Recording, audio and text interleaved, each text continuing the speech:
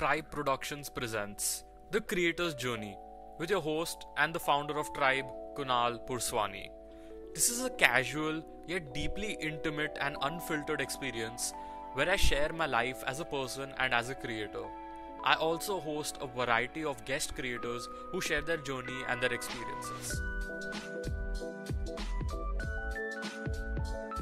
Welcome to the 12th episode of my podcast.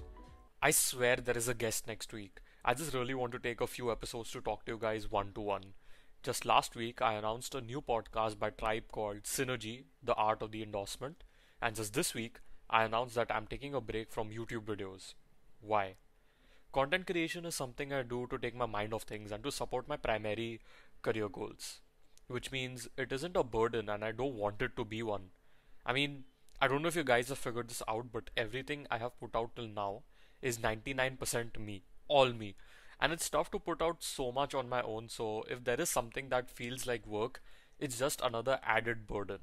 I don't know why, but Tribe still does not have a proper team.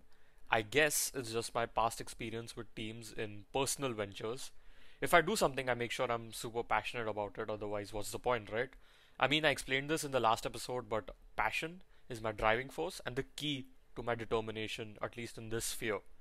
But the thing is, whenever I tried to do something like form a comedy group, it always ended up failing because the other people in the team were simply not as passionate as I was about it. I would work in all the time I could possibly get, just like now, but the others simply weren't interested or willing to work as hard. And this is something I could not have possibly predicted initially because when I pitched the idea to my potential team, they sounded as interested as me, but I guess it just wasn't for them. Just making it clear, I'm not dissing them, it just wasn't their cup of tea. All of this applies to everything except for the gigs I did with my friend Vedanta here. We put 100% into everything we did, be it gaming or comedy, and I feel if his family hadn't shifted to the States, we probably would have done something great by now. And that's, I guess, what I want to talk about in this episode. My past experiences and what I have learned about team building from them. Earlier, when I said that I had past experiences with teams, I made sure to also add in personal ventures. Because if it is something that is related to school or some recognizable benefit like a cash prize in a tourney, everyone is already equally driven because of the reward. I have worked in some wonderful teams in such scenarios. I remember being the head of event management of the TEDx event in my high school, and it was such a wonderful experience because everyone actually had the willingness to work. I think the highlight of my management then was how I used my new iPhone. I had just recently been gifted my first latest gen iPhone and I was so excited about it. In my management, I made sure to incorporate every little technological thing I could, like an inter smartphone radio through some app, and of course, taking notes on Notes, the app Notes. But back to the main discussion. Having that common goal of hosting a great event for a school is what made that team operation so successful. At another time, I tried to form a comedy group that would make wines. Everyone was so interested in it and wanted to be internet famous, and I guess that's where it went wrong. There wasn't a common goal. I was in it because I loved making funny wines, but I'm assuming most of the others were there for the glamour that came with it. And so while everyone passionately spoke about making the videos, almost no one except me was willing to actually put in the work to make the videos. I want to reiterate some things I said in the previous episode. In this case, even if we had a common goal of achieving the glamour that came with being internet famous, it would have never worked out. I'm not a saint, of course. Along with the passion for making videos, I also wanted the glamour. But as I discussed in the last episode, my expectations are my own. It doesn't matter how much work I put in. No one owes me anything. You make videos for the sake of making videos. You do your work for the sake of doing work. And that is the only truth in this transaction. So having the correct common goal and having an equal amount of passion for it is paramount in team building. And honestly, it's tough to find such people when it comes to audio content. But if you are someone who is willing to take on this task, my socials are in the description and you can reach out to me. A great example of a successful team from my life would be me and my friend Vedanta here, as I said earlier.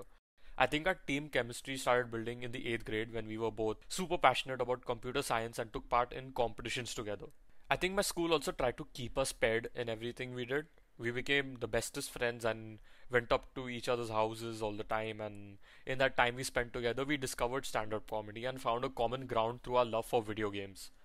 So that's how Kunal and Ayyar stand up show started. That's how we became, I'd say, the dream team.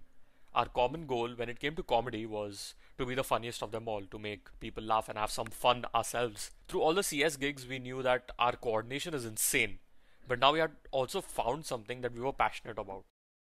And so we did it. We performed in classrooms and did our own private shows and reached a point where we had school teachers asking us to perform in classes just to ensure that there is no chaos in their absence. And on the video game side, we got to review Call of Duty Black Ops 3 for Xbox India. Over here, it would be unfair not to mention that his dad worked for Microsoft, but still, getting that opportunity and working on it so smoothly at that age was insane. The comedy shows were a hit.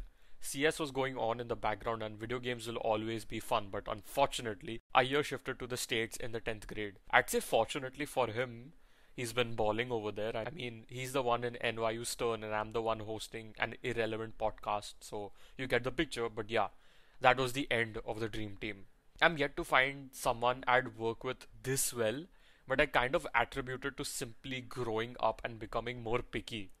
Just another example of a dream duo would be Jordan and Pippen throughout their career, but specifically in their first Olympics.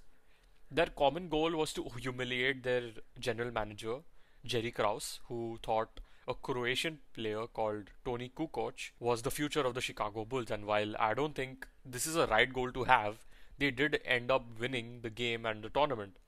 Oh, and humiliating Krause. So, just to summarize what I feel should be the first things you think about while making a team. Number one, the common goal. Ideally, it shouldn't be something like Jordan and Pippins, and it should definitely shouldn't be for the glamour. Find something tangible and something everyone is driven for. Number two, an equal amount of passion. The perfect team grows together, and so having an equal amount of drive is important.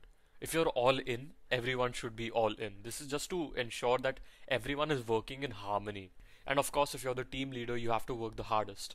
You're their pace setter, their role model. If they see their boss slacking, you shouldn't be surprised if they start slacking. And about synergy, I don't think about it too much. I mean, plans come, plans go, plans work, plans fail, but the important thing is to have plans. Just trying different things is the key to finding the right plan. I mean, this podcast, of course, synergy, switching back to infotainment on my YouTube channel, all of it is a result of me trying to do different things and finding out whether they work for me or not. So just putting YouTube on hold to try this, to take this plan on, take this challenge on, I feel it's a great route for my content career. And with that, I conclude this episode of the podcast.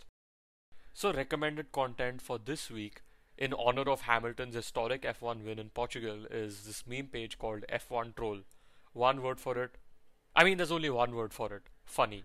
If you're into F1, this is the perfect page for some jokes around the drama. Links to everything mentioned in the podcast are in the description. So hit the subscribe or follow button if you like this, and if you didn't, let me know why in a review or in the comments.